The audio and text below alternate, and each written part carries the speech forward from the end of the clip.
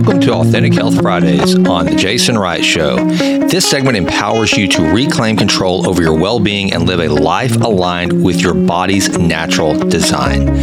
I am thrilled to guide you through insightful conversations and practical advice, all geared towards helping you achieve the vibrant and balanced life you deserve. In this dynamic series, we have the privilege of tapping into the expertise of a true visionary in the field of health and wellness. Dr. Gus Vickery, the founder of Authentic Health, located in the scenic heart of Asheville, North Carolina, is more than just a renowned author and speaker. He's a beacon of wisdom in the world of precision medicine and integrated health. Each episode, Dr. Vickery will be your trusted companion on a journey to unlock the secrets of authentic health. Drawing from his extensive knowledge and expertise, he'll share invaluable tools, tips, and information to guide you in understanding your body's unique needs and embracing the principles of precision medicine.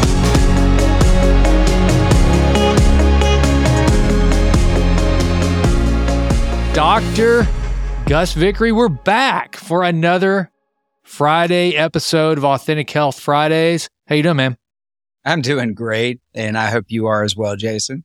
I am, brother. I'm really ready to dive into micronutrients. I think this is something that's very important. I think it's something that, because we go into supplementation and the right foods to eat for proper performance, and both from a longevity standpoint and just functioning as humans.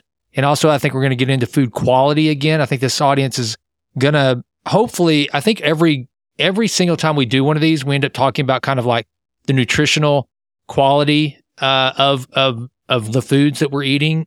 So if people aren't getting that we are big on what you put into your body is of paramount importance, then I don't know what we're going to do, man, because we're trying to drive that point home.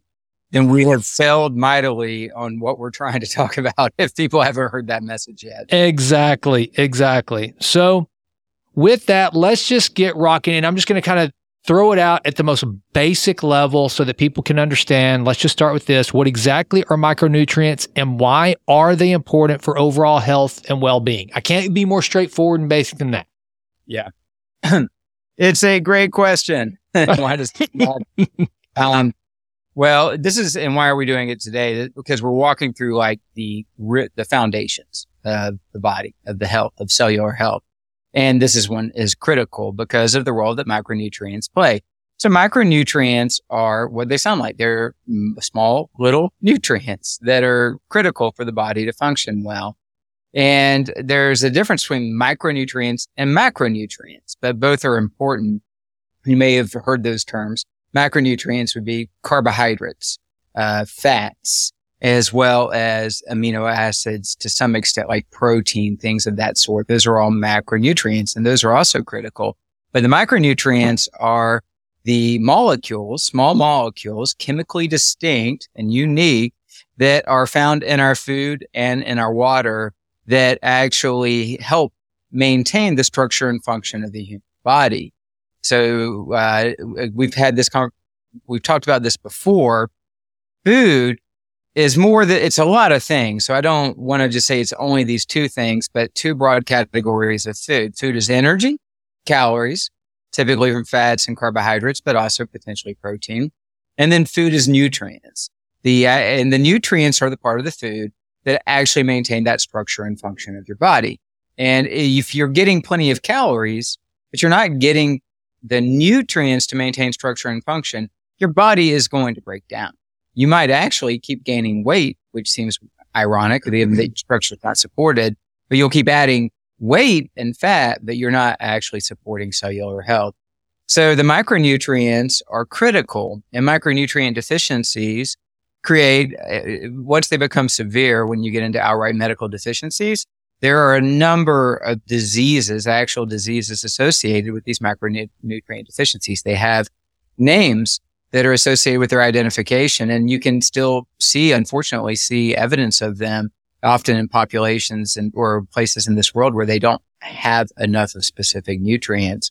And so we would get most of these from food, although some of the minerals that are also macronutrients we might get in water or in any other beverages that we consume. And to some extent, while not technically considered a macronutrient per se, the category of phytonutrients, plant-based molecules that we often use it for biohacking, for health gains, but also support our body's basic processes. So like polyphenols, anthocyanins, these terms that have fancy names, but essentially these are molecules that are often found in plants like coffee. And so if you make coffee and you're using an organic, right, natural bean, then you're getting particular nutrients in your coffee or in teas and in other beverages of that sort. So the when I do intake on individuals, we always assess the full blood panel, but we always assess gut, toxicant, and micronutrient. Might not be the only things we assess. We may do mitochondrial membrane tests and other specialty tests, but we always get gut, toxicant, and micronutrient because that micronutrient status is so critical for the building that foundation of health and sustaining it, as then we can move deeper into optimization. So is there a genetic, age, and gender component to a lack of, or maybe sometimes if there is a possible overproduction of a particular micronutrient in the body, such as could I be somebody that just has this wild ability to store or produce vitamin E or iron or magnesium, and so therefore I would need supplementation? Or is it pretty much universal? I mean, I'll just stop there. Is there is there correlations with genetics and age and gender on these things?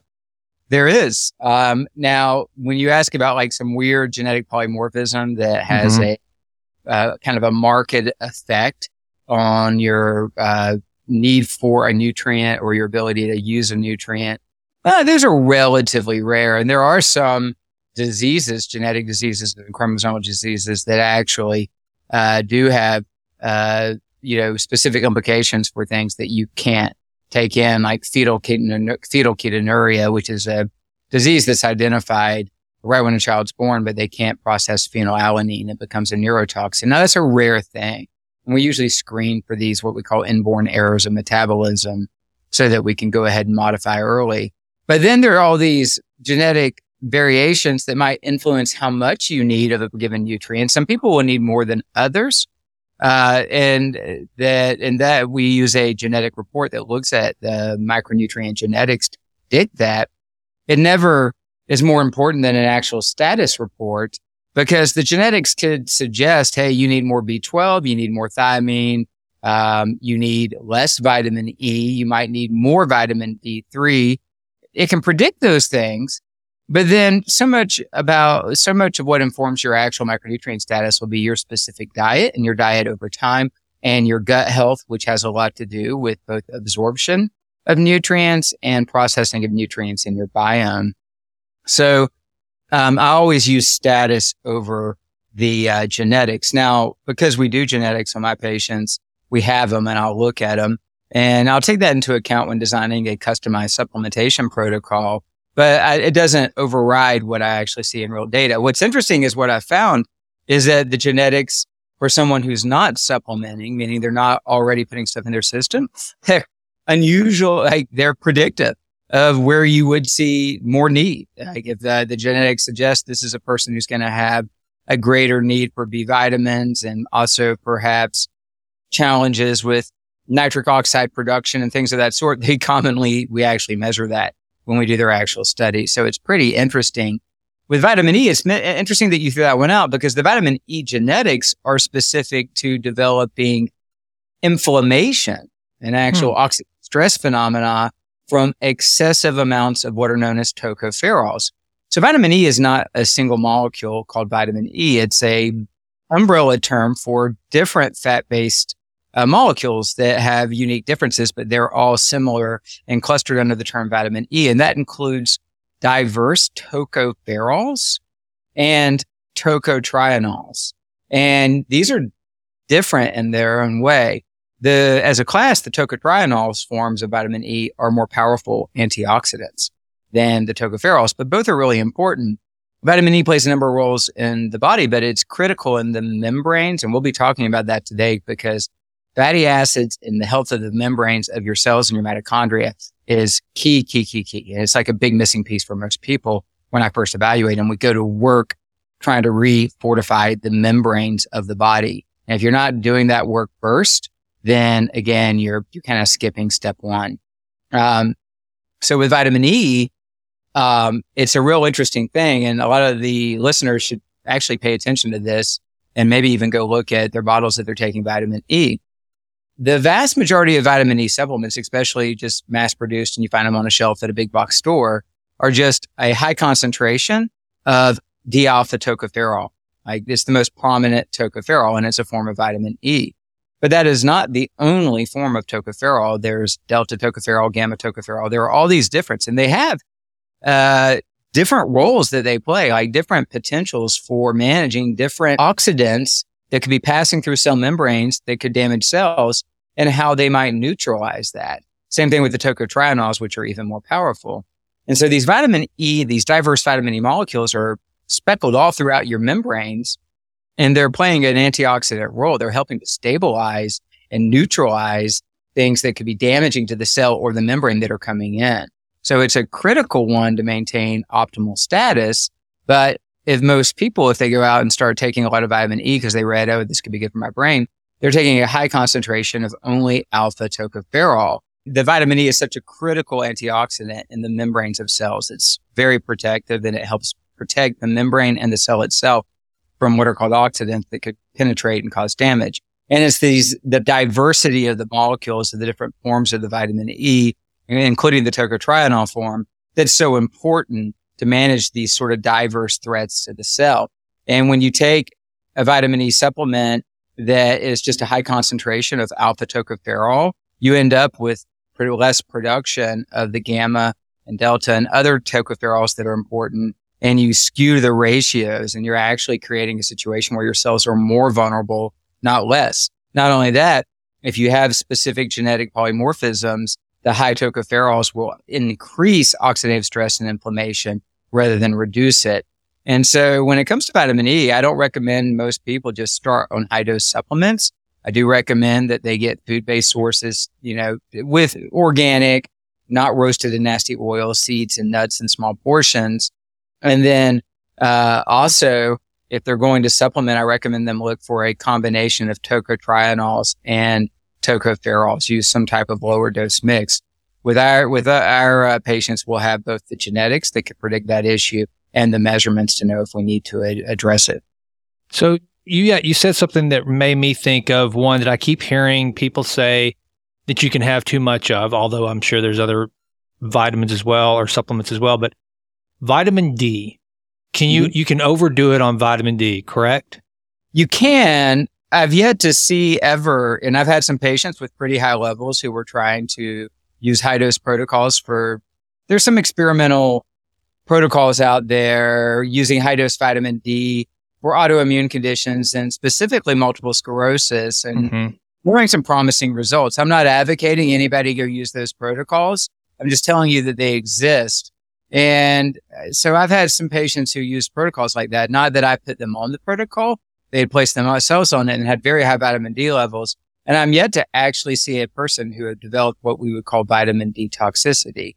So I'm not sure. I mean, I don't know how risky that is. Nonetheless, as a fat soluble nutrient, any fat soluble nutrient to some extent is stored in the body. And depending on how you metabolize it could become problematic. You could develop toxicity.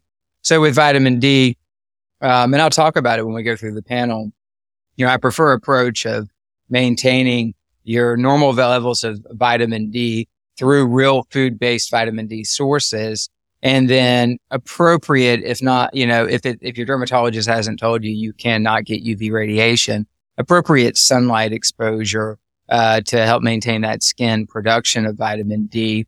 And then with the actual supplementation of D3K2, which is really popular, I tend to go with just more moderate doses of that if I use it at all to just maintain normal levels of D3 and K2. But the D is one that you can overtake. So if you ended up using high doses, at some point you're going to want to get a blood level. It's really important to do that. Let me ask you this. Have you ever had a patient come in and you said, wow, Sally, John, you need no supplementation. Your markers are absolutely perfect. Keep doing what you're doing. Have you ever seen that? I may have seen it one time. I cannot remember if they needed any or not. I know they needed dietary modifications. You're going to laugh when I tell you this. I think James and Emily Quandal, which won't mind me using their name, were the people who I was shocked that they didn't need additional supplementation. That makes sense because we're talking about two people who eat farm to table, organic, grow their own stuff. I mean, they do it right, and it shows. And not only in their energy levels and the way they look, they're thin, they're lean, and that's cool. Mm-hmm. That's awesome. That does not surprise me. And I'm pretty sure that's the case. I do remember we did a micronutrient panel on Emily. I don't think she had any outright deficiencies. We found some areas for potential fortification, but only through food sources. She didn't need to use. Yeah. Okay. And so again, keeping this high level before we go through the our report for this week. Most of the people listening here, I guarantee supplementation, you walk into Whole Foods or natural grocers or drug emporium, and there are walls of supplements. It's so overwhelming. It's so nutty. I guess from a high level, how necessary, I mean, there's always the 80-20 rule. You hear me talk about it all the time whenever we're talking business. Are there 20% of these micronutrients that drive 80% performance? And then if you go to Gus Vickery or Dr. So-and-so to do more precision, you really squeeze out kind of you just really move the needle because you get so finite. I mean, how does one know where to even begin when they walk in, they see these walls of supplements, they've listened to an episode of the Jason Wright Show, Ben Greenfield, Peter Attia, and they heard one they haven't heard ever, and so they go and they add that to the stack. I mean, how do you make sense of all this, Doc? Well, what we're talking about today are essential micronutrients. We know the body needs them. We know that they're essential for performance. Some of them may be more utilized than others, and deficiencies can develop faster and have more pronounced subjective manifestations like fatigue or aches and pains or skin issues, but all of them are critical. And if you're missing any of them in sufficient levels to maintain function, it's going to affect your body and it's going to affect your health. So what we're about to talk about, these are just essential. You've got to get them. And some of them to some extent, you can get them through food, but then having proper supplementation to fill in the gaps for most people is going to be really important. Then you get into all the extras that you find in the health food store, and that's gut formulations, immune formulations, brain formulations, heart formulations. And they contain an entire variety of different, possibly nutrients and other either botanical molecules or even perhaps synthesized molecules we would typically find in animal products that have a potential health benefit or impact. And they may or may not be great for you. So that's where it gets really challenging just to pick and choose and start throwing stuff into your system.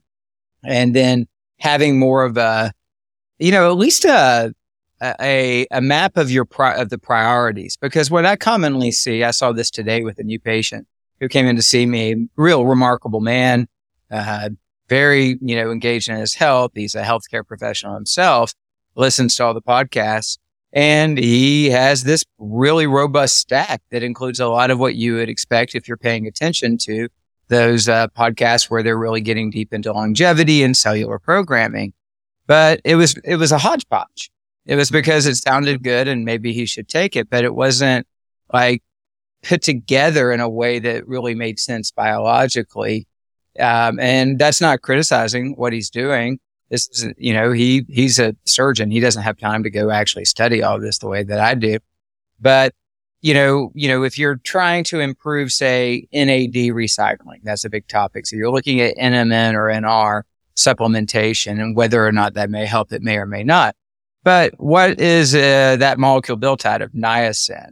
Well, if you're not getting enough niacin, you're really kind of like missing step one.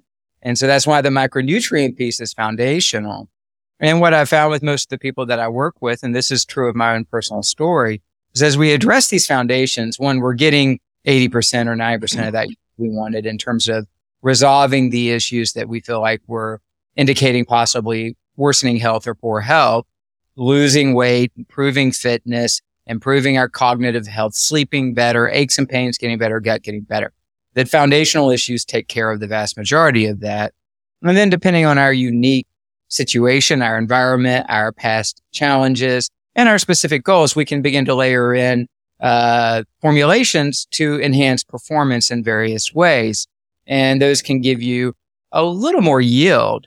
But in my experience, that once you build that foundation and then you run some of the, more potent stuff through your system for a period of time to kind of juice the overall ability of everything to work well, you can really get back to minimal. Like, it's amazing what your body can do with proper hydration, proper mineralization, proper nutrient density, healthy cell membranes, healthy mitochondria, proper rest, a natural, exposure to natural light, use of your body, and minimal toxicant exposure. It's pretty darn remarkable the performance potentials we have when we just attend to those things. So most of my first visits, you can imagine a lot of people who come to me are engaged, and so they have lots of stuff. A lot of it's good stuff. I'm not telling them to throw it away, but we're really thinning that out and then beginning to build that foundation. And then later I might have them use it in rotations, depending on what we're targeting. The high performance, kind of stacks, there's three, there's more than a few, but there's, a handful of like move the needle, work at the root stuff that I would use and sometimes do that trumps like going and buying 15 products. And because it's like getting down into the root of the plant and like reinvigorating that, which makes all the leaves and flowers healthier versus going out and continuing to pick around at the flowers and the leaves, trying to get them healthy. One of the things too, just for the listener out there, because I want to make sure, I don't want to assume everyone knows the terminology. And by giving some of this kind of like just definition of terms, I'm not trying to say I assume that you all don't know what this means. But whenever Dr. Gus and I talk about a stack or a protocol, it's literally what it sounds like. You're stacking supplements on top of one another. It's a stack. It's a set of supplements that you will take, so that, I think, Gus, you brought up a very, very good point there, that if you're taking supplement A, supplement B, but both of them don't work as well in the absence of C, then you might as well not even take A and B. You're just putting stuff in your body. I think that's something that's very important for the audience to know. And also, whenever we talk about protocols, it's literally what it sounds like. If you have a pilot flying a plane, all of a sudden engine 1 goes out, there is a protocol, that an order of operation for him to fly that plane with only one engine or one less engine. So when we talk about protocols, let's say that you go to see Dr. Gus and your gut biome is wrecked, or you're not sleeping because you're not getting enough oxygen at night, and you're snoring and you're getting up to pee all the time. Well, then there is a protocol. There is something, okay, something's not right. You're 48 and you're getting up and you're peeing 4 times a night. You shouldn't be doing that. Well, that means you're probably not getting well oxidized. So there's a protocol. You probably need some niacin or whatever the case may be. But just kind of to define the terms, I want people to I don't want to assume everyone understands what we're saying when we talk about protocols and stacks. And it sounds, and one of the things too, I think that's really important for this audience to know, I think what we're about to go through with this report, Gus, is it removes a lot of the mystery. You don't overcompensate, and you don't take superfluous molecules. But if you know where you are, I remember this was a revelation that came to me about 5 years ago, where that you can see your deficiencies and see what you need with a screen, and only supplement and again, some things seem obvious, but this is what precision medicine is all about. It's giving you the precise dosage and supplementation you need, as opposed to just kind of throwing everything at it and hoping some sticks, and maybe you get too much, maybe you get not enough, but in the end, of aggregate, you'll kind of work out. This is a way to get precise. I think that's very important. The final thing I got to say is, I got my micronutrients today because I just crushed that green monster, Gus, which I know I've made one for you before. Yes. And I think I need to patent that thing. It is so good. It is so amazing. I really liked the Green Monster. And today, of course, you remember it well. We woke up. We had stayed up a little late talking because, we got been in Uganda and you guys had stuff going on. We woke up. We chit-chatted. We hopped on a meeting with James and Tim. We ran more stuff through our brains. Like, we didn't stop and eat. No. Four of us. And I was in a recovery from when I'd lost that weight and my body was metabolic. We took a long walk, and I sat down, I ate that Green Monster. It was delicious. I was up the rest of the day. Like, it was so good. I love the Green Monster. Yeah. I'm telling you, man. I'm telling you. So folks, you take it from us. You start focusing on getting the right nutrition all the way down to the molecular level.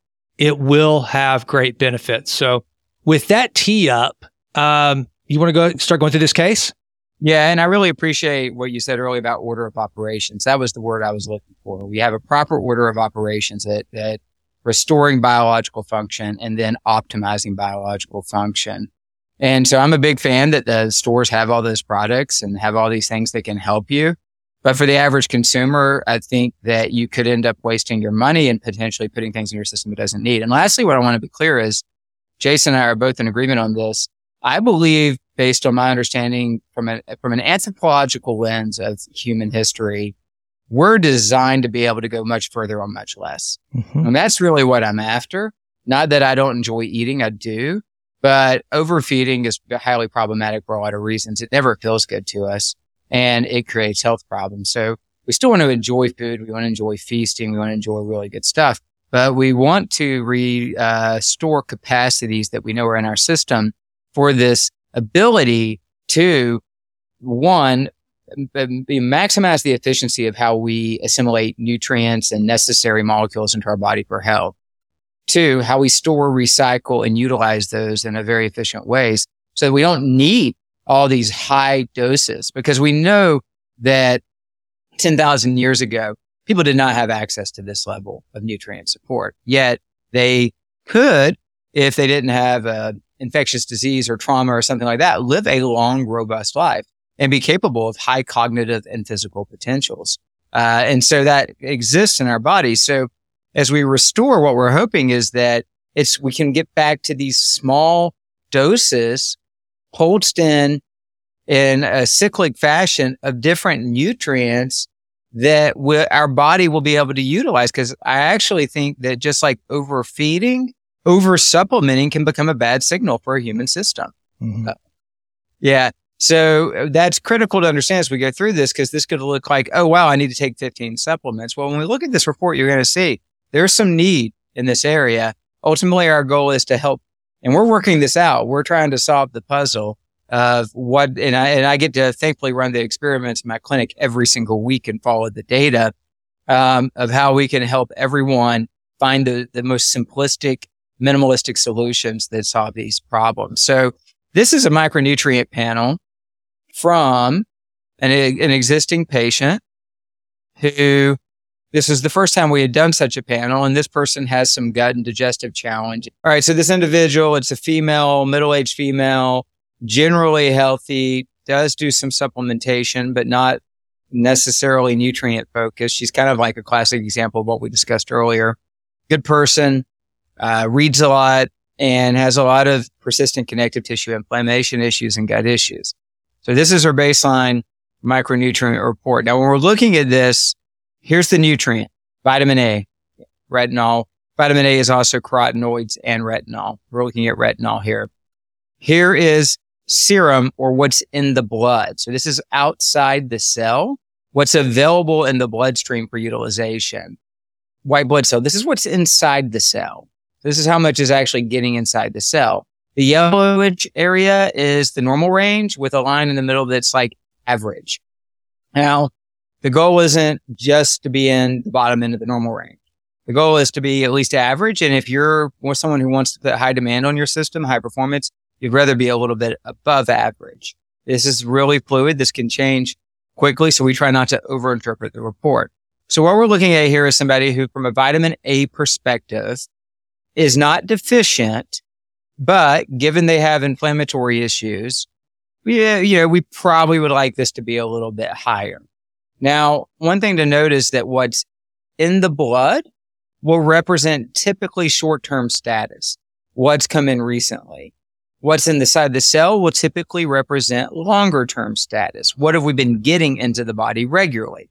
So when you see something like this where vitamin B1 or thiamine is here, but inside the cell it's here, that could just be normal flux that's going on at the moment of the test.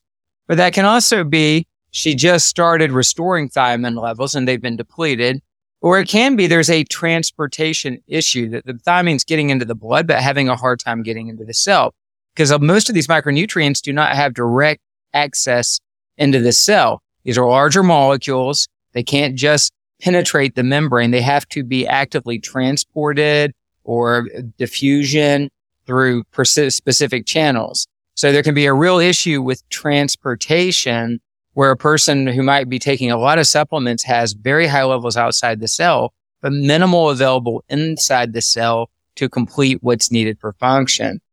And we'll talk about the reason, one of the main reasons for that. So we see that with vitamin B1, vitamin B2, riboflavin, a very common deficiency, which affects something called methylation, among other things. So her outside the cell is fairly on the map. Inside the cell is lowish. So we know we probably need some more riboflavin for this person. I know she needs it too because she has a high level of what's called homocysteine, which is problematic. And so part of that's her riboflavin deficiency. B3 is niacin. So we have it out here, but not necessarily where we want here. So we're either depleting or burning through it in the cell, which we can do in high oxidative stress states. We'll burn through niacin or high metabolic states. Or we're just not getting it in. Can I ask you a question while we're talking about niacin? Mm-hmm. Why does niacin make me flush, and what is the difference? Because you told me that the one that makes me flush is actually a little bit more effective than the no flush, right? But ma'am, if I take the just regular niacin that makes me flush, I wake up in the middle of the night feeling like I've got a sunburn. So what's going on there?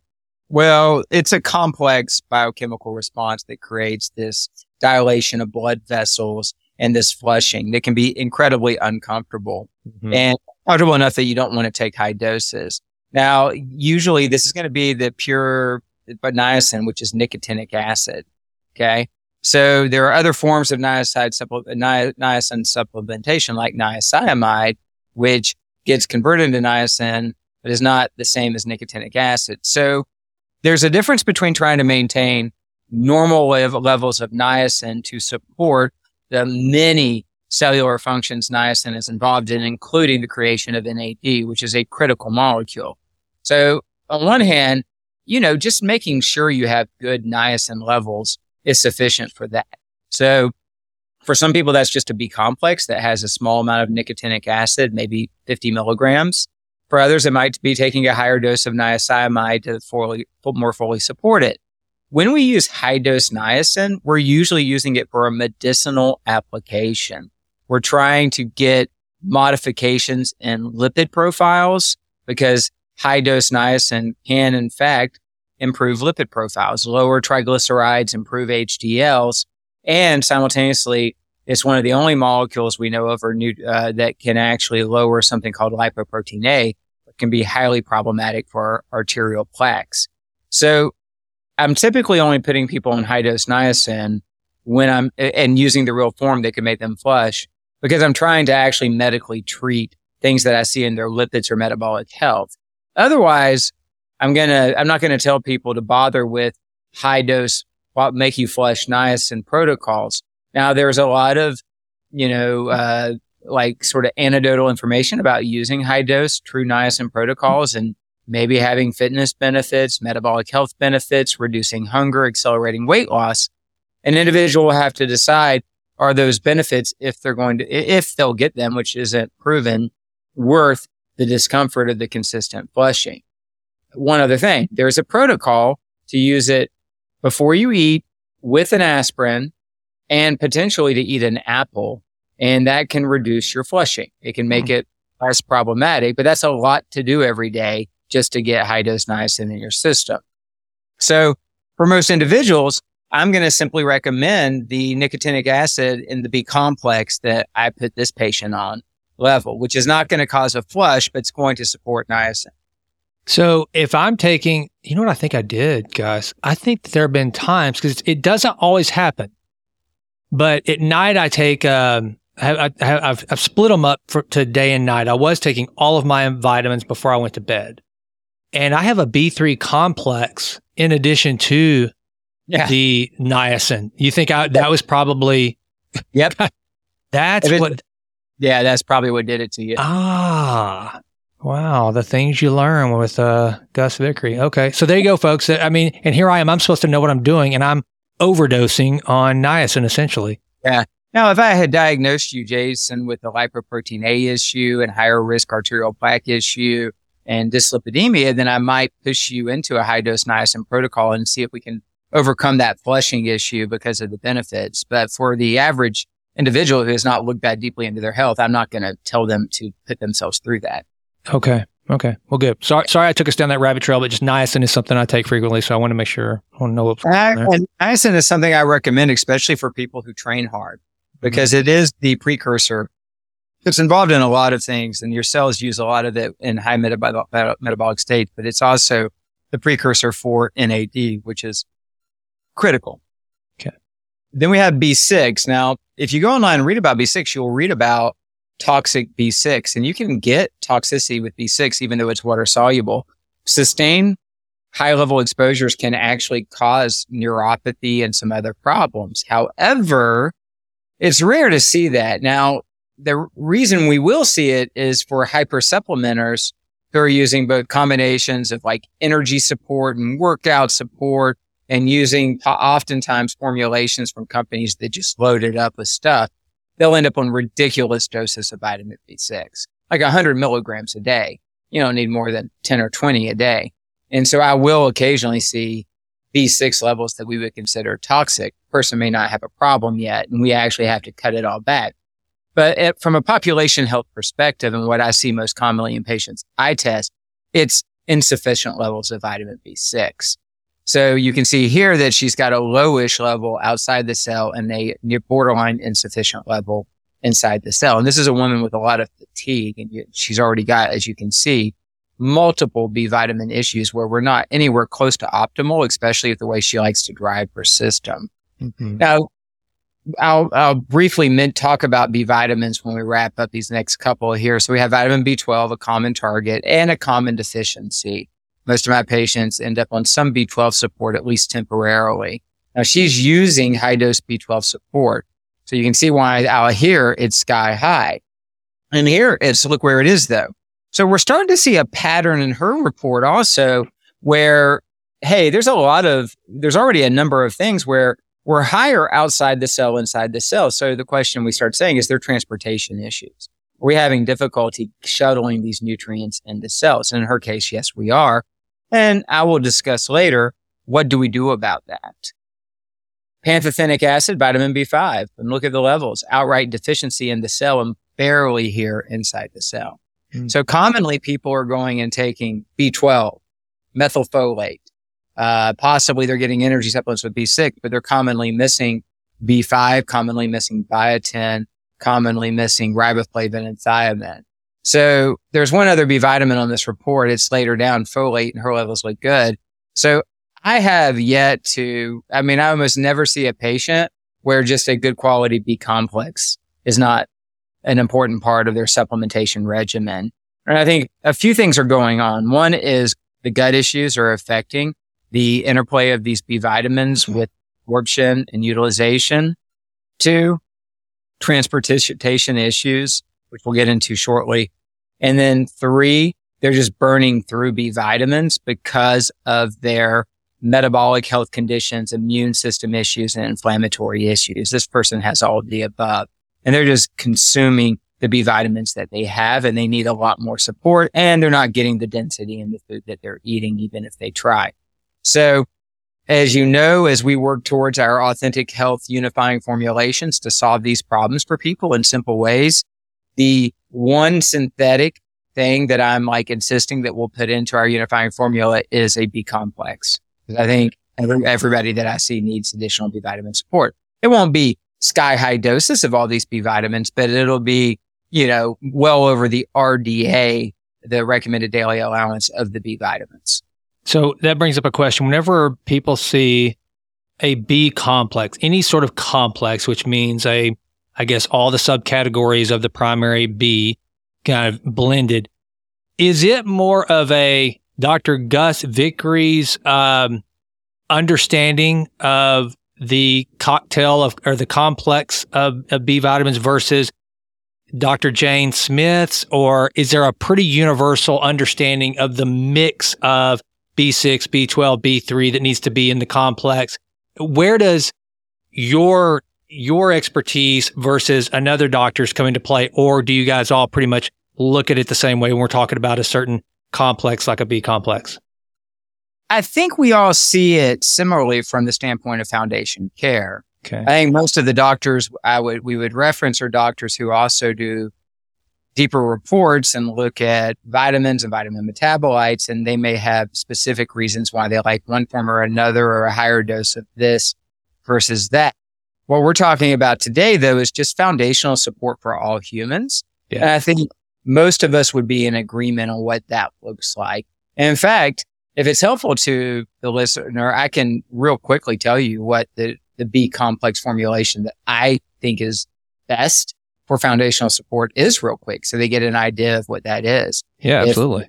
If that's the case, then let me get you to pause for just a second, Jason, and let me go grab that. Okay, perfect. Yeah. Go. You ready? I'm ready.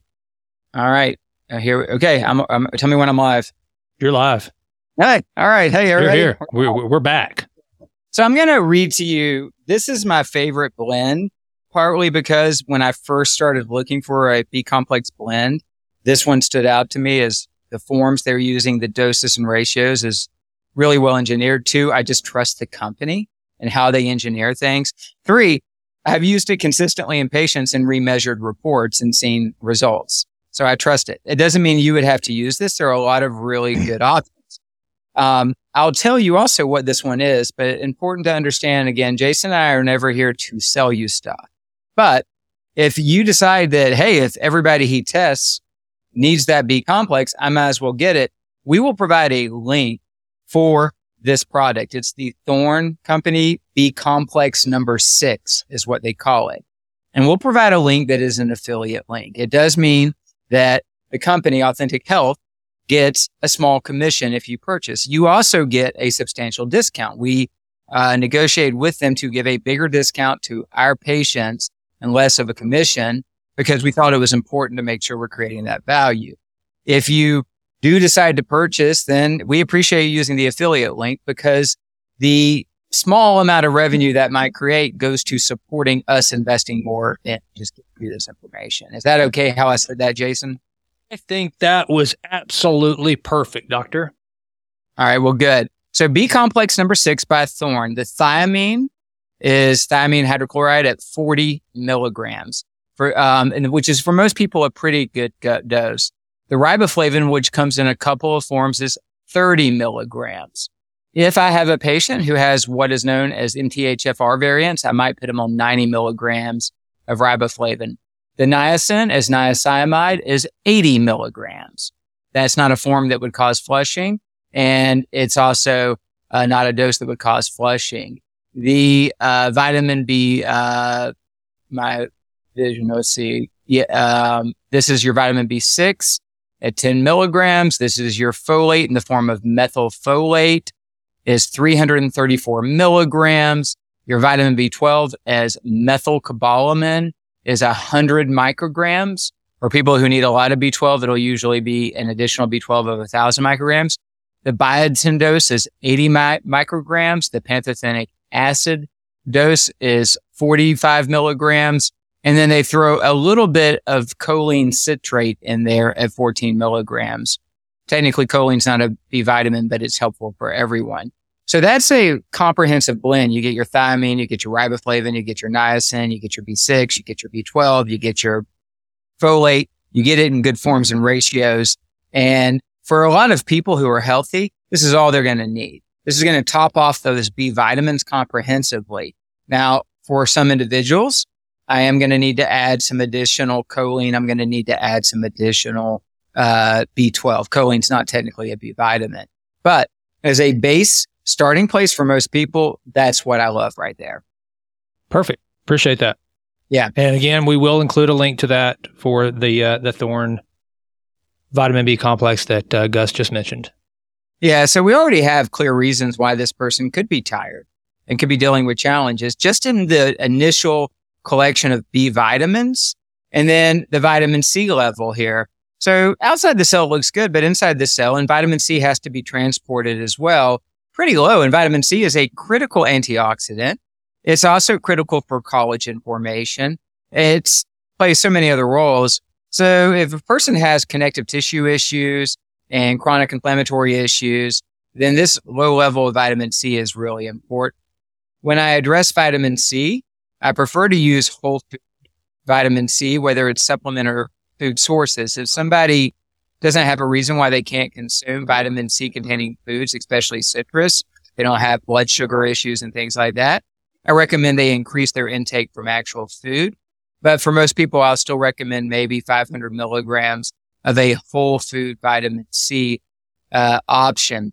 However, in some cases, it does appear that the pure ascorbic acid option sometimes might work a little better, but this might be more detailed than the listener needs. But ascorbic acid is not the entire vitamin C molecule. It's just a portion of it. If I have people go on to higher dose vitamin C to help them with immune system issues, I'll usually use a liposomal form because it does bypass transportation issues and saturate inside the cell. But you can overdo vitamin C as well and begin to create oxidant responses. So the antioxidant becomes an oxidant. And Can so I tell you a funny story? I'll tell you a funny story about overdosing vitamin C. Mm-hmm. So my dad used to go to my grandmother's every morning for breakfast. Mm-hmm. And she would, for her little boy, even in his 50s, he was her little boy. And she would make him breakfast and she'd lay out his vitamins. Well, it was cold season and she knew that however many milligrams she had read vitamin C was good. So doubling up must be even better. Plus his glass of orange juice that she had for him. And so all of a sudden my dad's joints are starting to ache. And he's like, what is going on? Well, he figures out that my grandmother was just freaking hammering him full of vitamin C. But I do have a question about vitamin C as it relates to whole foods versus supplementation. It's the only one that you said immediately you prefer getting with whole foods. Is it because just it in its natural state, it is a higher dose than some of the micronutrients that we get from other whole food sources? What is it about vitamin C and citrus that makes that one that you naturally point to the whole food source? Vitamin C is so interesting because it's one of the nutrients, like we cannot manufacture it in our body at all, right? We're completely dependent on it, and it plays these important roles. And there are real questions about why did it drop out? Like, what was the reason it dropped out? By our kind of gene expression. And it's us and guinea pigs. We're the two who don't make our own vitamin C. Every other mammal, really? There might be some others that I don't know about, but I'm pretty sure it's just those two. Every other mammal can make its own vitamin C. And so, it means that there's something about getting it from our diet that I think is really important, that it's probably not just vitamin C, that there were other things in vitamin C containing foods that maybe were critical for us. I don't know. This is just me working off the theories of my trying to puzzle stuff out. Well, the other thing is that the vitamin C molecule is more complex than just ascorbic acid, which is just the shell of the molecule. And so, yes, there are a lot of studies demonstrating ascorbic acid can cause favorable responses in the body in the realm of antioxidants and supporting vitamin C catalyzed pathways in the body. But I believe that the whole food molecule, which is this more complex molecule, is probably more important. So the only reason I would tell someone not to try and consume it, and not that citrus is the only place you can get vitamin C and many other foods, but the highest concentration, of course, is in citrus. Well, many people might have blood sugar challenges, and eating an orange could raise their blood sugar considerably. But if you're not somebody who has that problem, then eating an organic orange is really good for you. It's got fiber and nutrients and hydration and minerals and vitamin C, a grapefruit, lemon. And so I'd rather people include those things in their daily repertoire of foods. Maybe it's not all three, of course. Maybe it's squeezing lemon into water in the morning or having a few, lemon wedges that they kind of chew on and put in their mouth, unless they have real issues with acidic damage inside their mouth into their teeth. If you have healthy oral biome and healthy mouth, you're probably not going to have that problem. Lemon has a lot of other potential benefits too, from citric acid and other things. I'd rather them eat half a grapefruit or eat a organic, real, not a big, fake orange, but a real organic orange. I'd rather them get the diverse nutrients and the vitamin C that way. But if they're not going to do that, then I'm going to recommend a supplement that is what's called a whole food vitamin C source. The vitamin C has been sourced from specific types of cherries and other types of foods where you're getting the whole molecule. And then lastly, then it would be ascorbic acid and maybe liposomal ascorbic acid. I will tell you that during COVID, and if I'm getting sick at all, if I feel like my body might be struggling, if my oral membranes feel like they're just a little bit inflamed for some reason, I do use a liposomal vitamin C. And I'll soak it around in my mouth and let it all absorb and then swallow it down. And I might use higher doses because liposomal vitamin C is not going to cause gut distress. It's absorbed into the body. And we have some clinical studies in patients in ICU settings that when they used liposomal vitamin C, as opposed to just oral ascorbic acid, that you had much improved penetration directly into cells. You bypass that transportation limitation with the number of receptors available for the vitamin C. And so I will use liposomal vitamin C when I feel like my body needs some antioxidant help. And I can tell that it seems to work. It seems to make a difference. But from a foundational daily standpoint, what do? I try to rotate citrus into my diet regularly. And because my own vitamin C levels have tended to stay on the low side, and I have genetics that suggest I need more vitamin C than the average human who everybody needs it, I will use a specific whole food vitamin C supplement, around 400 milligrams that I might take half the days of the week. So the liposomal vitamin C, is that like in a packet or is it a it's always in oil. The brand that I use is Quicksilver. They make a great vitamin C. And then for the whole food vitamin C, and we'll provide another link for that because with this one we do have a link for it's the Paleo Valley whole food vitamin C capsules. It's my favorite one. Now, what are your thoughts? And I won't call any names out so that, like we've said before, we don't want to get in trouble with anybody out there that's producing this stuff. But the packets of granular stuff that you mix with water to take during cold season, like you feel something coming on, because Jimlin and I switched to the organic gel type one that you're talking about that came in a packet for that kind of boost if you need it. But there are some others. What are your thoughts on those? You know what? I think maybe better than nothing. Okay. If you, because most people who aren't, getting this kind of data or are not at least starting foundational stacks like we're talking about are depleted in minerals and they're depleted in vitamin C and other important antioxidants. So even though the mass-produced packets in the store might just be, I don't know where manufactured ascorbic acid with some sugar and some additives and stuff like that. I think it's probably going to be more helpful if they're trying to deal with a virus to add it. I would rather people use more pure sources though, like liposomal vitamin C and the bean minerals, which we'll talk about later for their minerals. Okay. All right. Cool. All right. So that takes us through vitamin C now. Vitamin D. We're back into some fats now. Yeah. We see D3, which of course is the ultimate form of D that the body's using. And what we do care about is what's available in the cell. Now, a lot of this has to do with the health of the cell. Vitamin D, you can see that our base vitamin 25 hydroxy levels are very good. So we don't have a problem there. And that's the initial, you take vitamin D, the best source, my favorite source of vitamin D from a food is either liver or cod liver oil, because that's rich in natural vitamin D food sources. Your body then converts it into, it hydroxylates it. It puts that OH group on it. And the first place is in the kidneys. And then it also does that in the skin. And sunlight helps convert that. Well, D3 is our ultimate form. And we can see she has some, but it's very poor here. So we're either not getting it in the cell or the cell is consuming it one way or the other.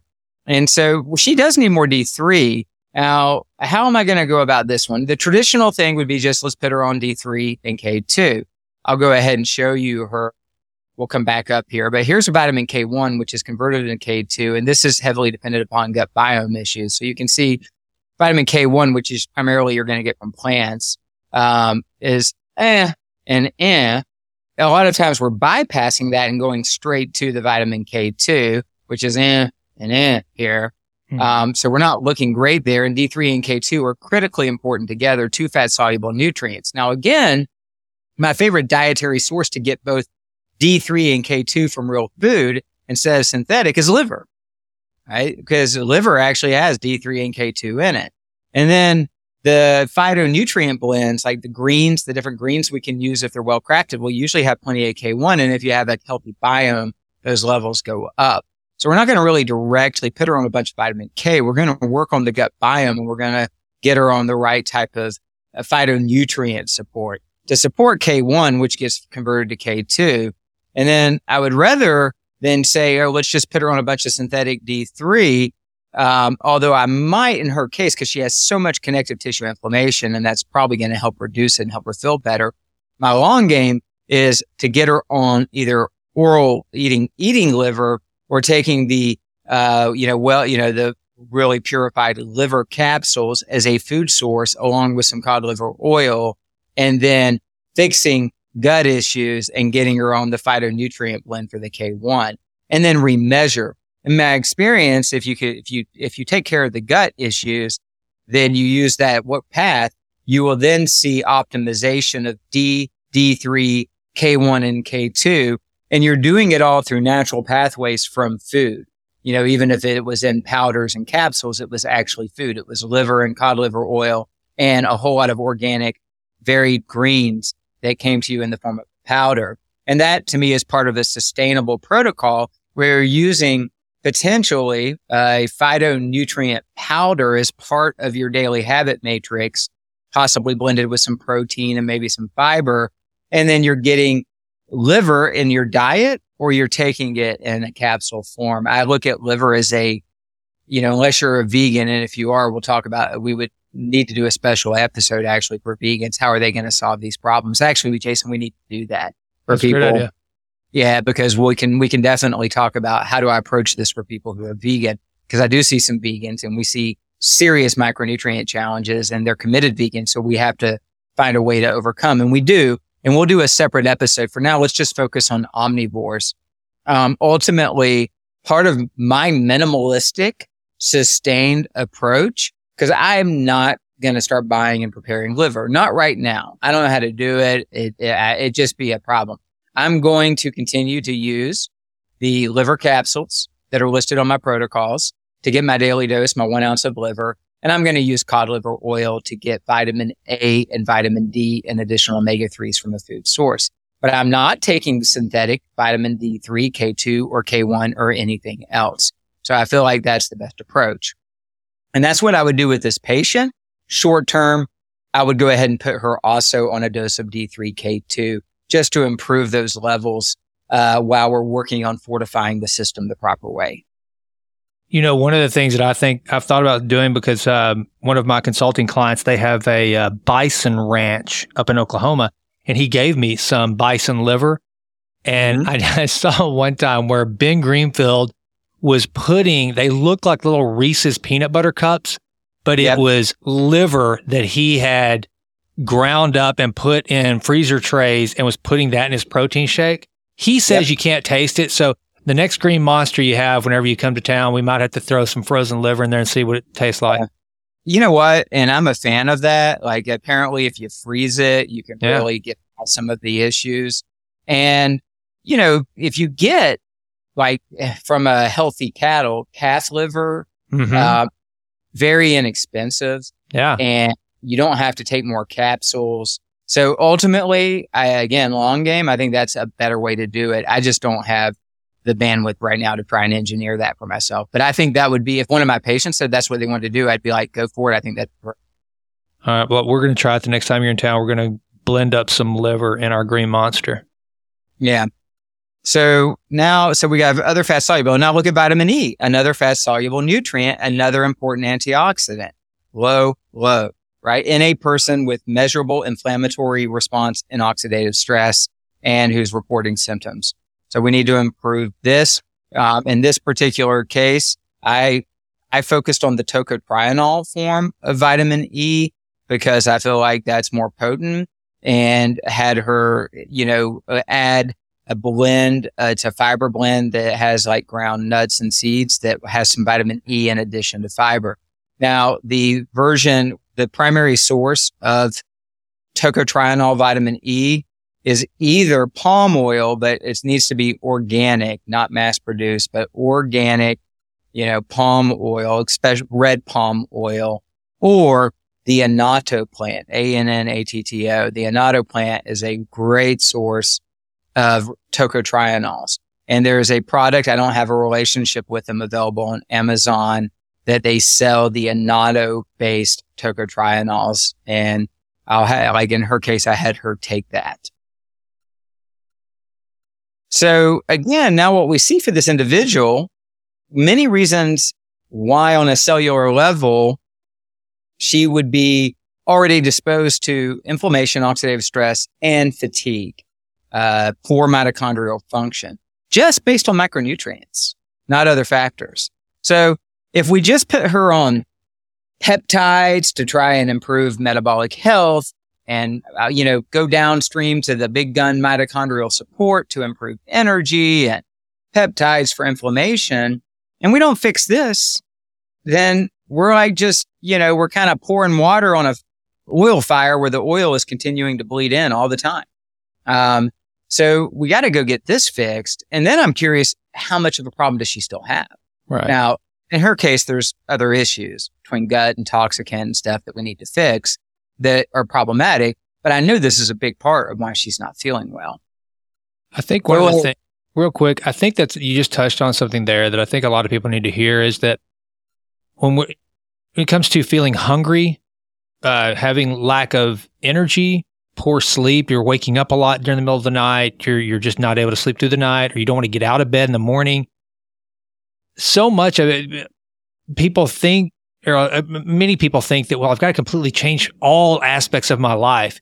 If you just start taking little pieces of the puzzle and putting them in place, like right now, today, we're talking about fix the micronutrient component and see what that does. And once you start feeling a little better, then it's like, then you'll want to take that next step of getting to moving more, and then starting to, look at your food choices and what they can do for you.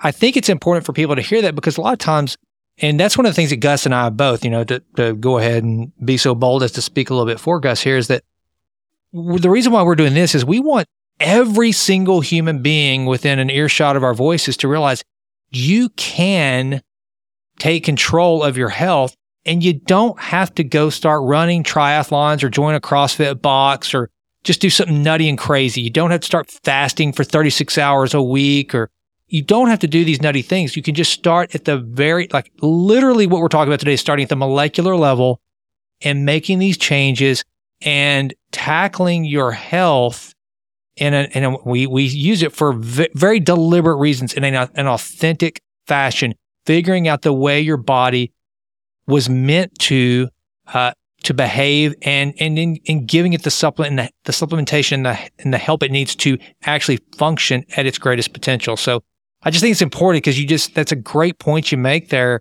Doc, is just do this. Just get this right and see what happens, and see how much better you can feel. Yeah, it's amazing, especially again, as we've walked through gut, toxicant, micronutrient, which is overwhelming to people, because we end up with a protocol for each issue. We got to detox you, do a gut protocol, and then we need to really push the micronutrients in. But you get to the other side of that, and as we discussed in one of the earlier ones, 80 to 90% of why you chose to invest in a process like this, if you did it because of concerns of poor health, are resolved. Hey, they're resolved. Yep. And you're like, oh, I didn't actually need to go spend thousands of dollars on all these fancy peptides and technologies. You can, and you can get more 10 or 20% more yield, but you don't have to. Right. Yeah.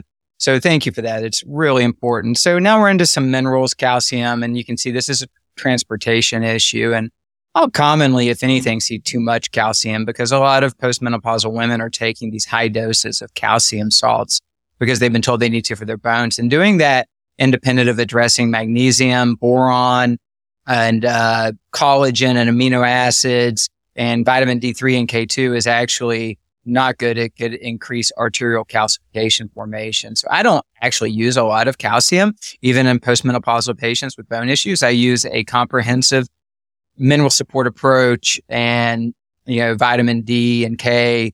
And then we focus on the right stimulus for bone growth. Manganese is a little bit on the low side.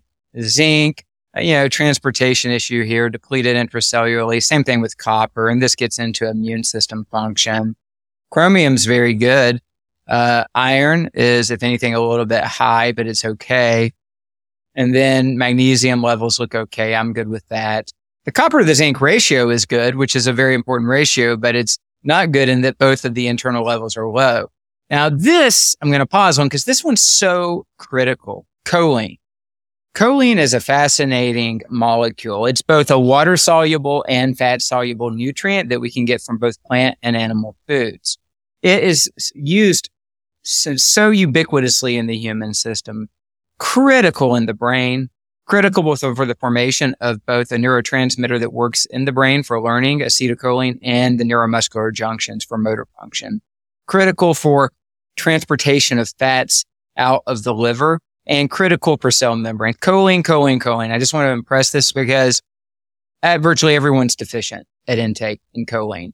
And you can see where she is, right? She's got some out here, but not a lot in here. This is a big problem. It's also part of why she has this high homocysteine level that's contributing to her inflammation. So genetics can really influence your choline requirement.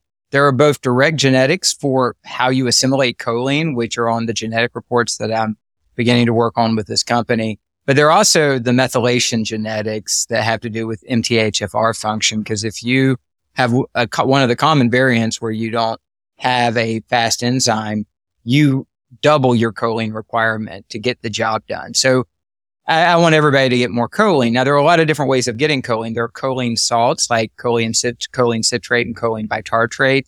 That's what was in the Thorne product, choline citrate.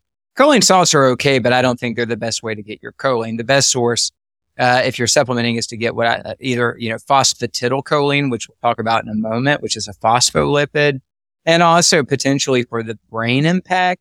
And this is often in pre-workout formulas or focus formulas. It's called alpha GPC, and that's a good form of choline supplementation. Now, for choline, the phosphatidylcholine, that phospholipid is critical. Jason knows this, and if you've listened to my prior podcast or look at any of the other protocols, phospholipids are a part of every foundational protocol I build. I take a phospholipid complex. I have all my patients take them. I have my children take them. I have my parents take them. I have my wife take them. I think every single one of us needs more phospholipid support. They're the backbone of cell membrane plus many other roles. So we get the phospholipids in there, but we also get the choline. And then we also get, because phospholipids are often commonly bound to other molecules, typically what we call amino acid metabolites like inositol, and later you'll see serine. And so I address this two ways. One, dietarily. If they're an omnivore and they don't have an allergy, I'm like, eat pasture-raised, true pasture-raised eggs with the yolk and make sure the yolk is somewhat runny, because that is the best source of dietary choline you can get is egg yolk lecithin. It is hands down the best source. So for my patients who are omnivores, and I don't ever take them off of eggs because of cholesterol or saturated fat issues, only if they had an egg allergy or an egg sensitivity, or perhaps they have challenges with high sulfur because eggs have more sulfur. Then otherwise, for everyone, if they like them, I'm like, have 2 or 3 eggs with a runny yolk every day that you can. Because you'll get B vitamins, omega-3s, many other nutrients, biotin, lots of protein, and lots of choline. So that, and then liver. Liver is my other favorite source of choline. Here it comes again, the liver, right? That provides so many of these nutrients. liver went missing through our diet, and guess what happened? A lot of these deficiencies developed. Yeah. My grandparents who grew up dirt poor. Oh yeah. Yeah, they ate liver. Yeah. Liver and onions, baby. Same here with my grandparents. And they took cod liver oil. They knew. Yeah, they knew it was they had intuitive intelligence. They didn't know any of this stuff, but they had intuitive intelligence about the body that was handed down through generations. Yep. So this is a critical deficiency for this individual, and we have to fix it. And this is part of why she's dealing with, her cognitive fatigue and depression symptoms, and feels like memory's not good, is this choline deficiency. So we're going to improve transportation, but we're just going to push this way up. So I like both egg yolks, liver, which we're already putting her on liver capsules, and this body biophospholipid complex, which we can put into the show notes as a link. Yeah. That would be an affiliate link, just so people know. Because we move on to this amino acid metabolite, inositol. It's really important, very important in brain health. Studies showing low inositol can contribute to depression, but also important in muscle function and many other things. And we can see here also low inside the cell. So that phospholipid complex includes phosphatidylinositol. So we're getting phospholipids and inositol and choline. Carnitine, critical for fat transportation into the mitochondria. Most of my patients who are on either weight loss protocols or high performance protocols will supplement with carnitine. She's already supplementing with carnitine, and you can see her levels. Now, some people are going to be told they don't use dietary carnitine supplementation because of something called TMAO. I don't want to get into that right now. I think the data is dubious on the linkage between, it's not dubious on the linkage between choline, carnitine, and the formation of TMAO or TMA in the gut biome and then the conversion to TMAO. It's dubious on whether the high levels of TMAO that might have an association with arterial plaques are actually due to choline and carnitine. Based on the weight of the data that I've looked at right now, I think that you're at far greater health risk in the future being deficient in carnitine and choline than you are at avoiding those because you're concerned about TMAOs. Based on what we have, I think that it's folly to just say, oh, I'm going to avoid choline and carnitine because I have high TMAO. I do not think that's a smart strategy. Okay. But if your doctor told you to do that, then do what your doctor said until you get possibly different advice. I'm going to skip through these. Sodium, potassium are fine. So now we're getting into some amino acids again. And we see that asparagine, which is a amino acid, but it's also derived from glutamine. The levels are so-so. I don't directly supplement asparagine. I do make sure everybody's getting plenty of protein, as we've emphasized. And if they do have insufficient glutamine, then I push glutamine because glutamine plays a lot of important roles, especially in gut healing. And because of her gut study, I already have her on some glutamine support because we're trying to get her gut barrier to heal up. Serine isn't too bad for her, although it's lowish. So serine is another amino acid metabolite. Serine is produced from glycine naturally in the body if you have enough glycine.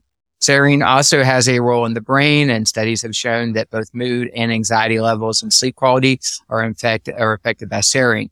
Mostly this looks like a transportation issue because I also have her own glycine support. And we're going to talk about this real quick. Yeah. Are these what are deemed the essential amino acids? No, okay. Essential. Are these the branch chain? And what are what's the difference this audience knows? These are not branch chain either. Okay. Right. So the essential are the 8, some argue 9, some argue 10 essential that your body cannot produce. Okay. We have a few of the branch chain essentials below. Right now, we're looking at what are non-essential, meaning the body should be producing them, but oftentimes we need more comprehensive protein support to maintain those levels. Okay. I just want to make sure because I think that, again, it goes back to like the complexes. When it comes to amino acids, I know that's something that it was much later in my health journey that I learned the difference between each type of amino acid and which ones I needed to incorporate for supplementation. So I just want to make sure. For me, as you know, I believe in having a high protein overall target that includes a combination of complete protein and essential amino acid supplementation. That's based on my understanding to date. It could morph over time. Thus far, my patients who embrace that philosophy and have embraced it now for several years seem to get consistently good results, both subjectively and objectively. So I place them on the essential amino acid blend that we talk about often. And I'll have them, but one, get complete protein. If they're going to be an omnivore, then I emphasize the most highly utilizable sources of protein with the most nutrient density. So I'm not against plants in any way, shape, or form, but I do have people focus their intake of protein on eggs and ruminant animals, beef, bison, elk, venison, because those are the most highly utilizable for the body and also contain a lot of other nutrients that are critical for the body. You ask about chicken and pork. Well, I think those can be good sources of protein. The problem is that the vast majority of chicken and pork, the fatty acid balance is not good. And if it's not pasture raised and it's hard to find, then you're going to get glyphosate and all kinds of other stuff that's contaminated in the feed. So I'm not saying don't consume any, but I wouldn't make that the hub of my source of protein. Then I moved to seafood, which I used to be a huge fan of, but now due to the accumulation of toxicants in the ocean, I'm much more, kind of moderate in recommending seafood. Wild caught fish, I do think shellfish can be good for you. But again, there's so much, not just heavy metals, but microplastics and things that are getting into these creatures in the sea. And so now I'm like, if you want to do seafood for the nutrients, then go with the small fish, the sardines, the packages of mackerel, the, wild caught trout that you can get in packages, and perhaps the small cans of mussels that come from, areas of non-contaminated ocean, and maybe get your seafood that way. I think fish eggs are incredible, but, caviar, really good quality caviar is expensive. Eating some is good for you. I do like the fish oil capsules. They stink to high heaven, but they're like eating fish eggs. And that's a great way to get your omega-3s. But for protein, I'll also, if people are, open to it, then complementing that with a powdered form of high quality whey or a blend of pea and rice plant protein, then that's fine too, as long as they're reaching that protein target. So let's just say you said, well, Gus, I eat my green monster and I put, how much protein do you put in that?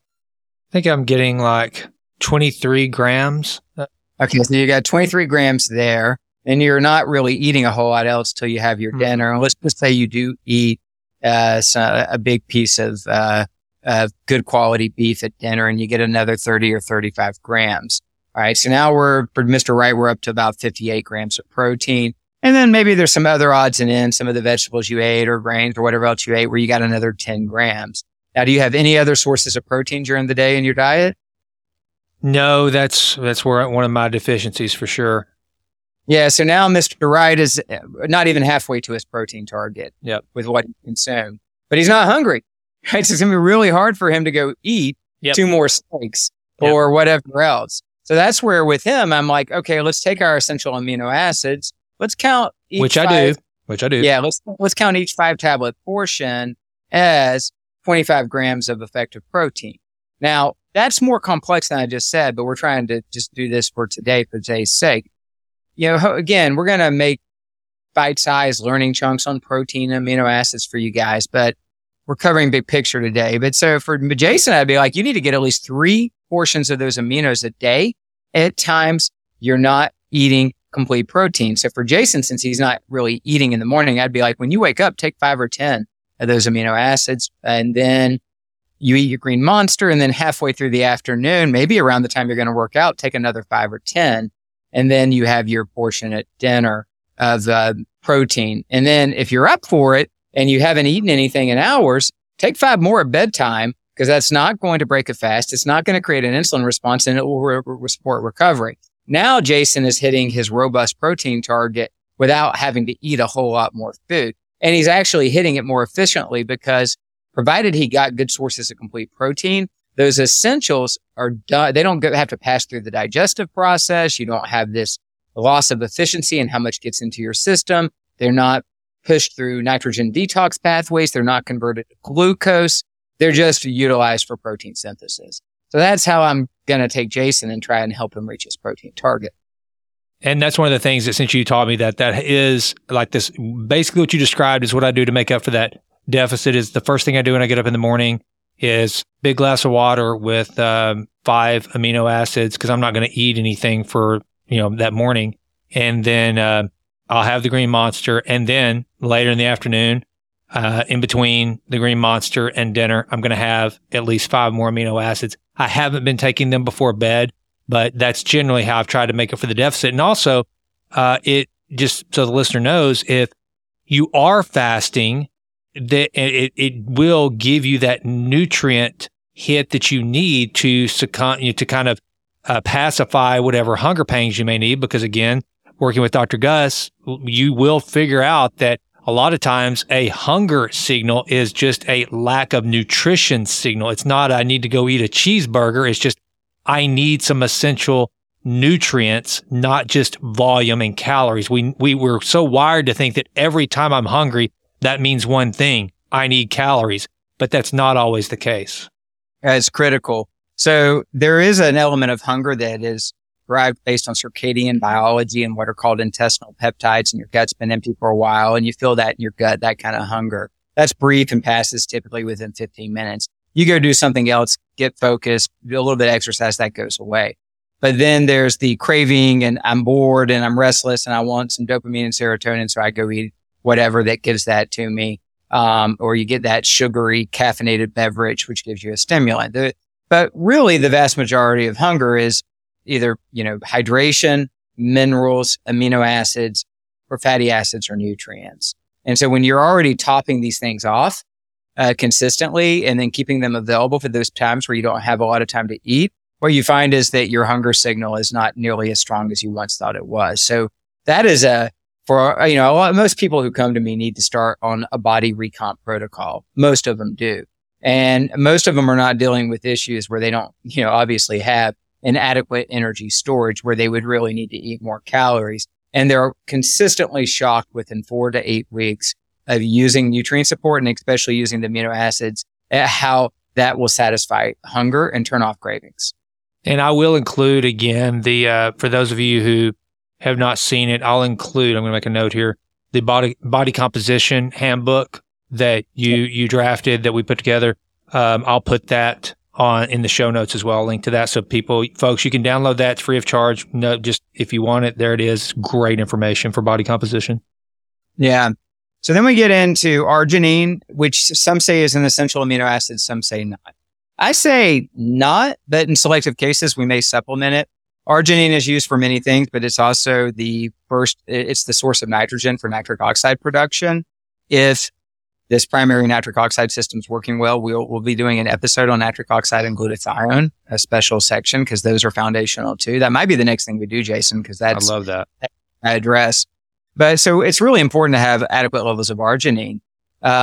And some people, if they're not consuming, I went through this when I went through my own body comp protocol and hardly ate anything for 6 weeks while I was already lean, and I added muscle and lost weight and was shocked at the response. But when I did a follow-up micronutrient panel, I was using a lot of amino acids, but not eating much complete protein. My arginine was on the low side. And I actually added an arginine tablet to my essentials just once a day to boost that up. But no, since then I've been eating more and more protein, and that should take care of it. But that's where I like this panel, because I can decide who do I want to add arginine and who do I not. Citrulline is further down the arginine pathway. Eventually you make citrulline, which feeds into the nitric oxide pathway. It's very complex to describe why she may have adequate arginine, but not citrulline. So we can get into that into the nitric oxide episode. But clearly we need support here. She needs nitrate, nitric oxide support, which we'll talk about next week. And now we got branched chain essential amino acids. Isoleucine, critical for anabolics, pretty low. Valine actually looks pretty good. Leucine, so-so. Now, this is someone who I've already initiated supplement with amino acids because of the findings on gut and for her concerns of connective tissue health. So this is not looking too bad for her, especially fasting. You don't expect to see these be sky high in a fasting state, but you want to be able to at least measure them. Individuals who are not yet aware of the priority of protein and meeting that target or supplementing typically are way down here on all these branch chains, which are critical to create this signal for muscle development, for maintaining your muscle mass. And part of the reason why those essentials work so well is that the 3 amino acids that are the triggers for the sensor for protein synthesis, the building of all structure and function of your body, all three are essential amino acids: methionine, and lysine, and leucine. And if you're not getting those consistently at proper ratios, your body is just not, I don't want to say this comprehensively. It's more complicated, but essentially you're tilted towards breaking down your body to maintain what you need rather than building up your body. And so again, we'll cover mTOR and AMPK in a deep session another time. For now, the average listener does not need to think about such things. You need to optimize availability of amino acids and focus on giving your body what it needs, not worrying about overstimulating a growth pathway. The overstimulation of that growth pathway is based on overconsumption of food, not maintaining proper levels of amino acids. And this is just so critical because every protein and enzyme in your body that is the main source of structure and function of everything is made out of amino acids. Yes, your body maintains a reserve pool of amino acids and it can use those. Once we get optimized, we don't have to do this every day. I take breaks from my supplement protocol and just allow my body to use its normal reserves and make sure that I keep those systems trained. And then I get back onto them. But most people just need to get on it and stay on it for a while to start. Now, CoQ10 is a critical fat soluble compound. It's both a part of what's called your electron transport chain, how you make energy in your mitochondria, and it's a very important antioxidant. It helps manage the exhaust load. So you can see, once again, we've got real issues inside the cell, and this is critical for this person who I know has real issues regarding mitochondrial performance and health and cell membrane health. Cysteine, commonly deficient. It's one of the base compounds for glutathione. It's also critical for your immune system. Most of my patients will be taking N-acetylcysteine, not all. In her case, she was already taking it and the levels look good. And then glutathione, which we'll talk about next week, master antioxidant. That and nitric oxide, you've got to make sure they're available. Strong genetic influences and age-related influences on the availability of these critical antioxidants. And they're depleted because of the environmental toxicant issue. Glutathione is built out of amino acids and minerals. Essentially, if you're not getting sufficient levels of nutrient support, you won't make as much glutathione. As we age, we make even less, and then it's getting consumed. Alcohol consumes an enormous amount of glutathione to detox ethanol. So for her, because of oxidative stress and inflammatory issues, we want the levels up here. Jason, you can guess what product she's now on for glutathione. Oh, yeah, I know exactly. Nayan Patel's, we'll be talking about that next week when we talk about nitric oxide and glutathione. Selenium is critical for many things, but including glutathione production. So, oh, wait, Gus, I want to say something to the listener real quick before you run out, because I know we have tendency to hear, especially a physician, say something like glutathione, how great it is, even though we've talked about all these other supplements. And you may want to run out, and just as a kind of a precursor for next week's show, if you listen to that or when you listen to it, glutathione, the one that we that we take ourselves, we use, made by our friend, Aura Health is the name of the company, correct, Gus? Yeah, AURO. Yeah. And we can save people a lot of money. It's an expensive product. I have a good link for that. So if you want to order it, and honestly, we direct serve a lot of people through our office, and Nayan allows me to price it way down compared to his retail pricing.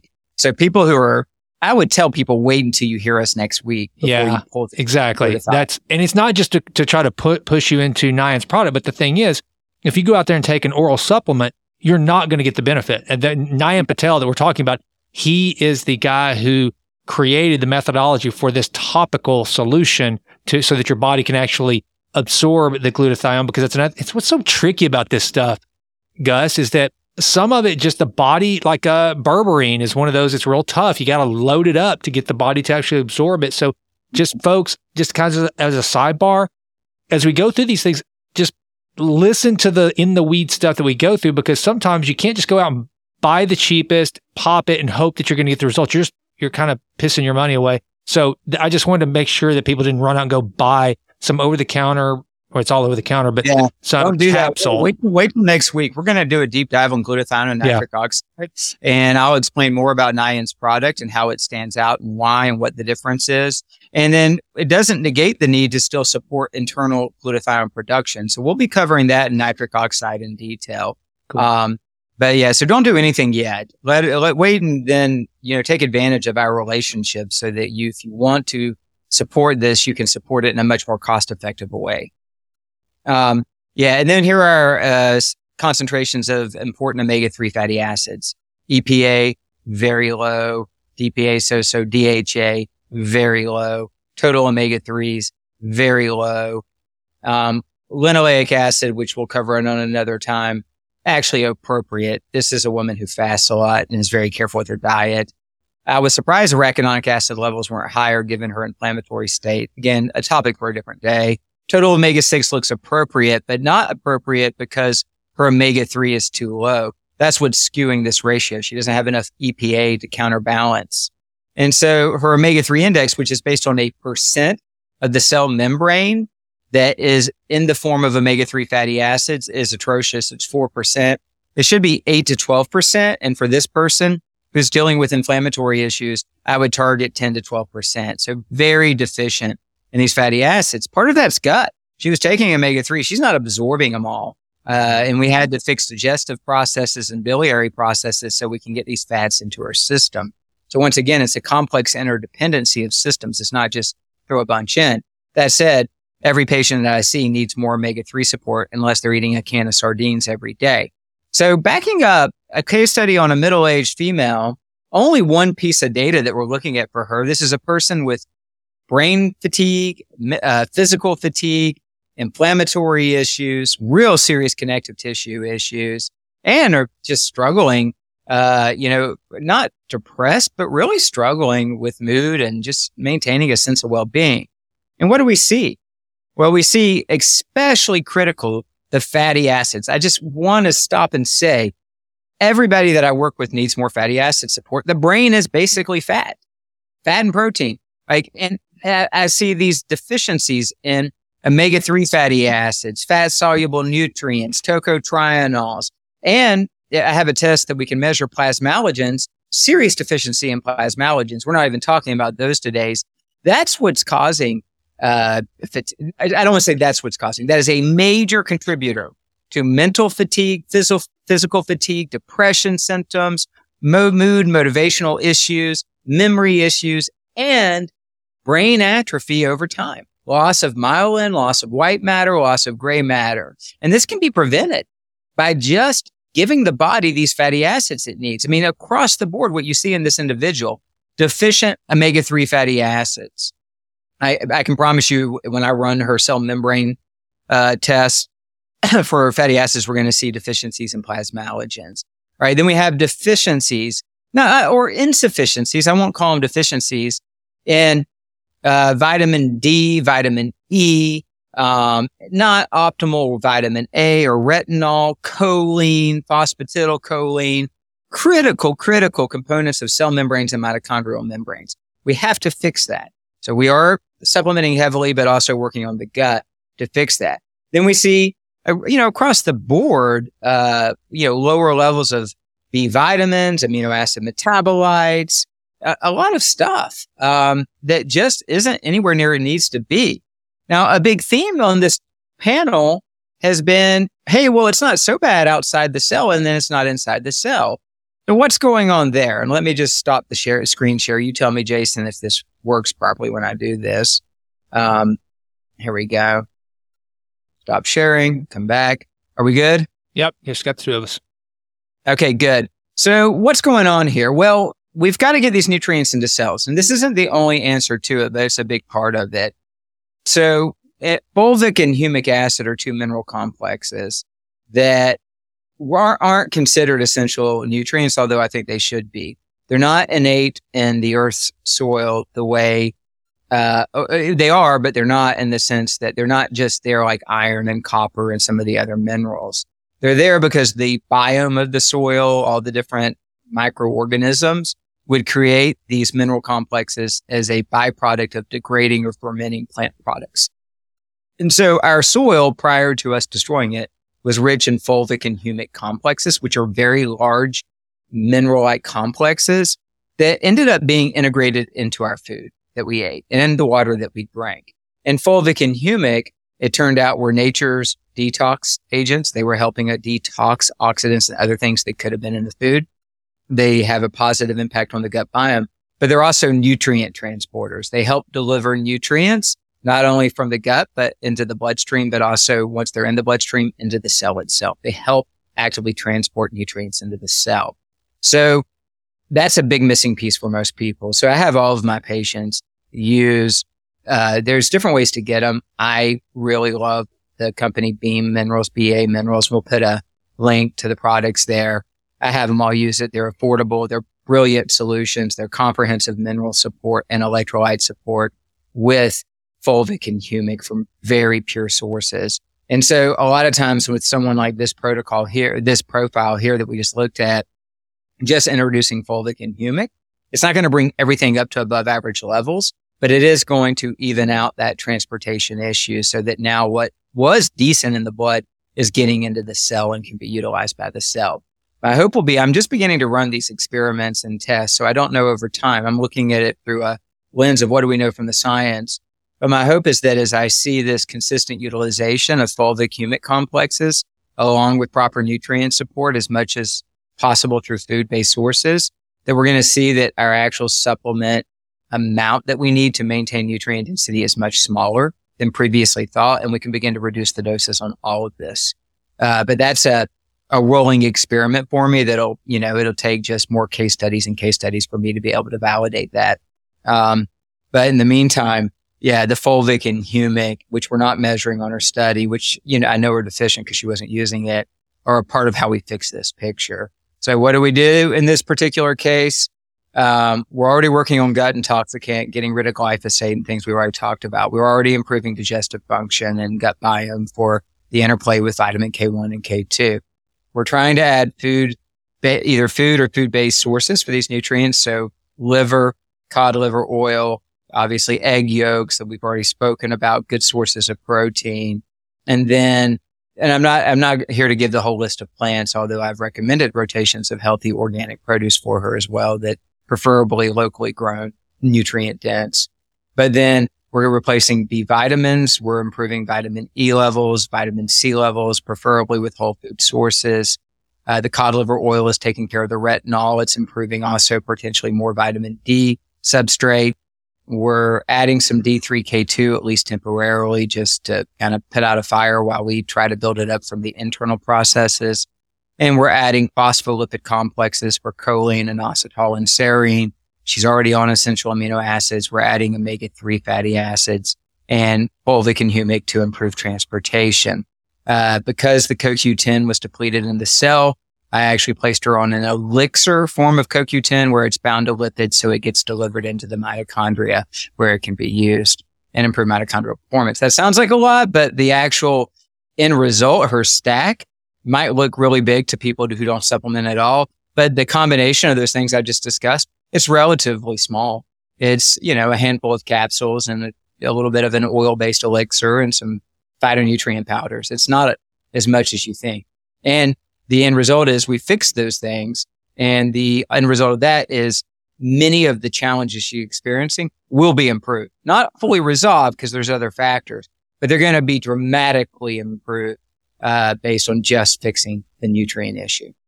All right. So the first question is, how much does this panel cost? Oh, the micronutrient panel? Yeah.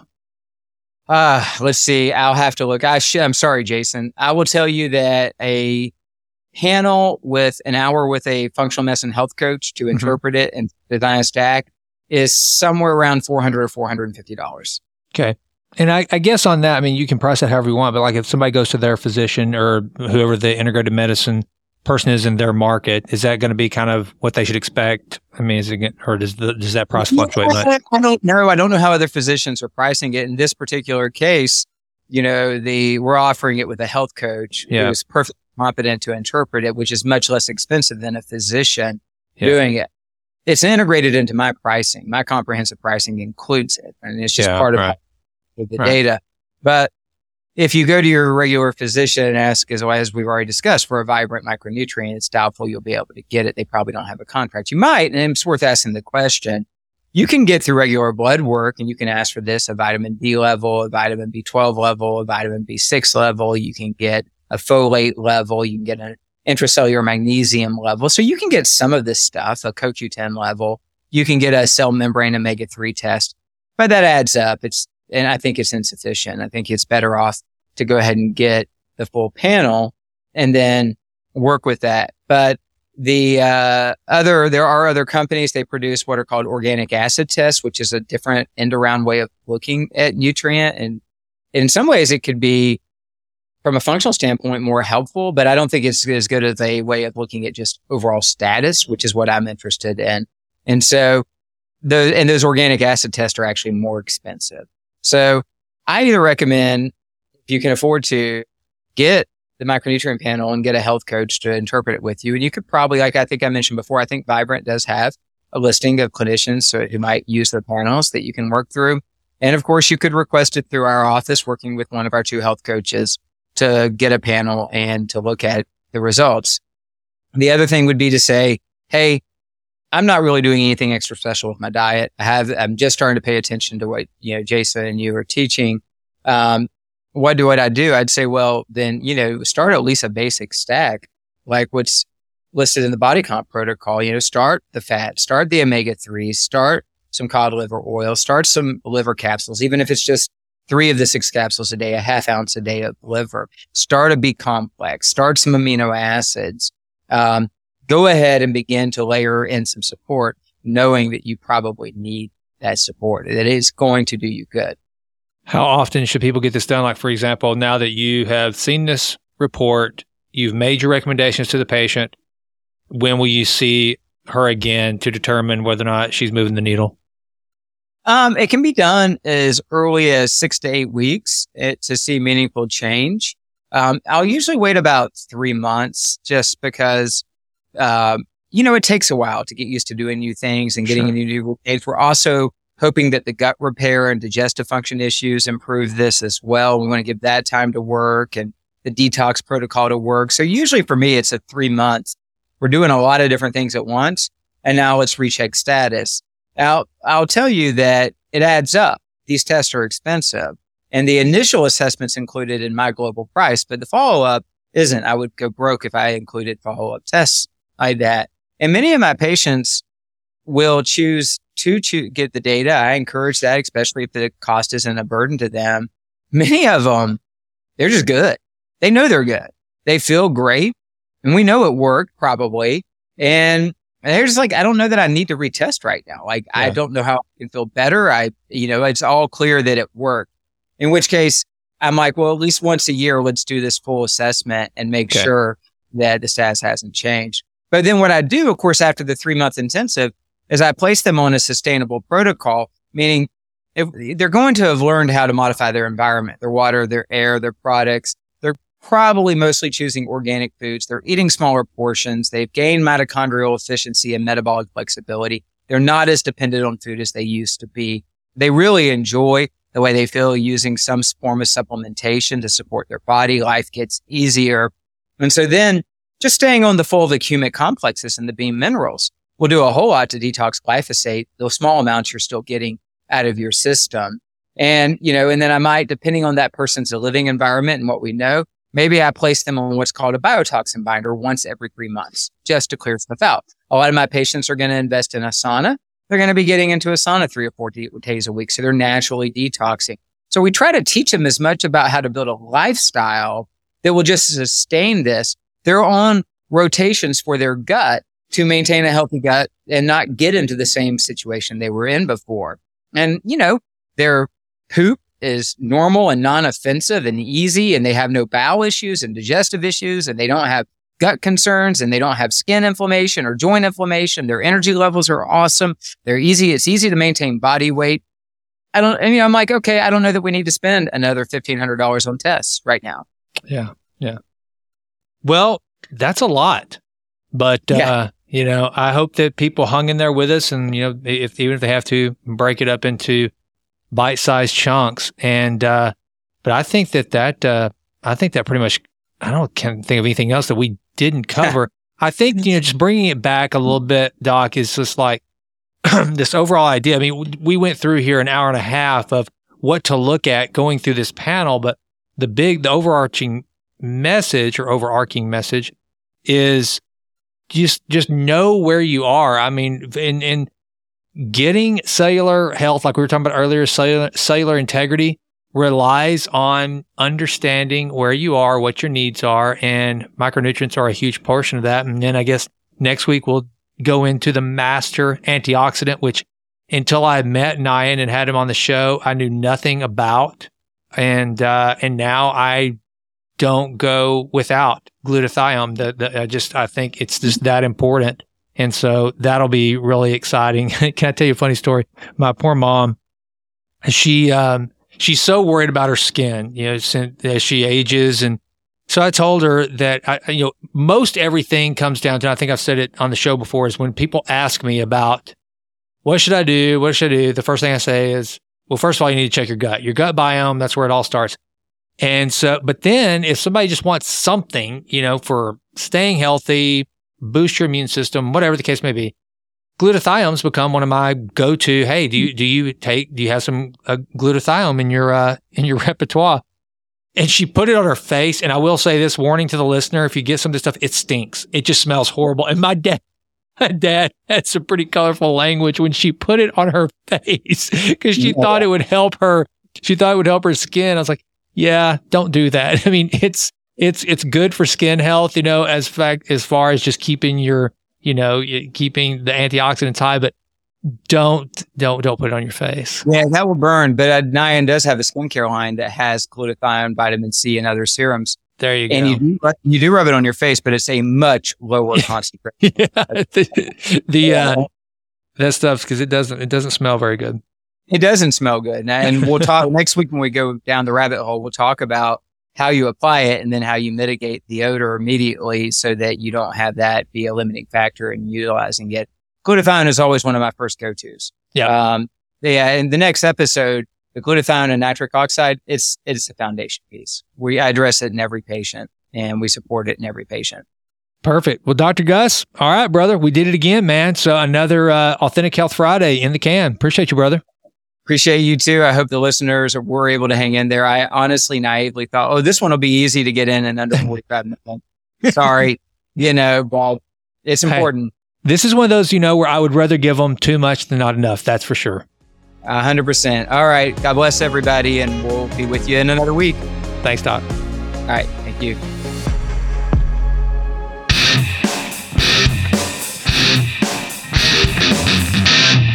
Hey, thank you so much for listening to the show. It means more to me than you can possibly imagine. And if you enjoyed it, please consider going out to Apple and leaving us a 5-star rating. That would mean the world to me. Also, follow me on Insta at Jason Wright Now. And don't forget, download the Vitruvian Lab app. I mean it. I want to be your personal peak performance trainer. I want to help you improve always and always. Lastly, check out my newsletter, the Vitruvian Letter. You can subscribe at jasonwrightnow.com. And until we meet again, please continue to endeavor to improve always in all ways. I'm out.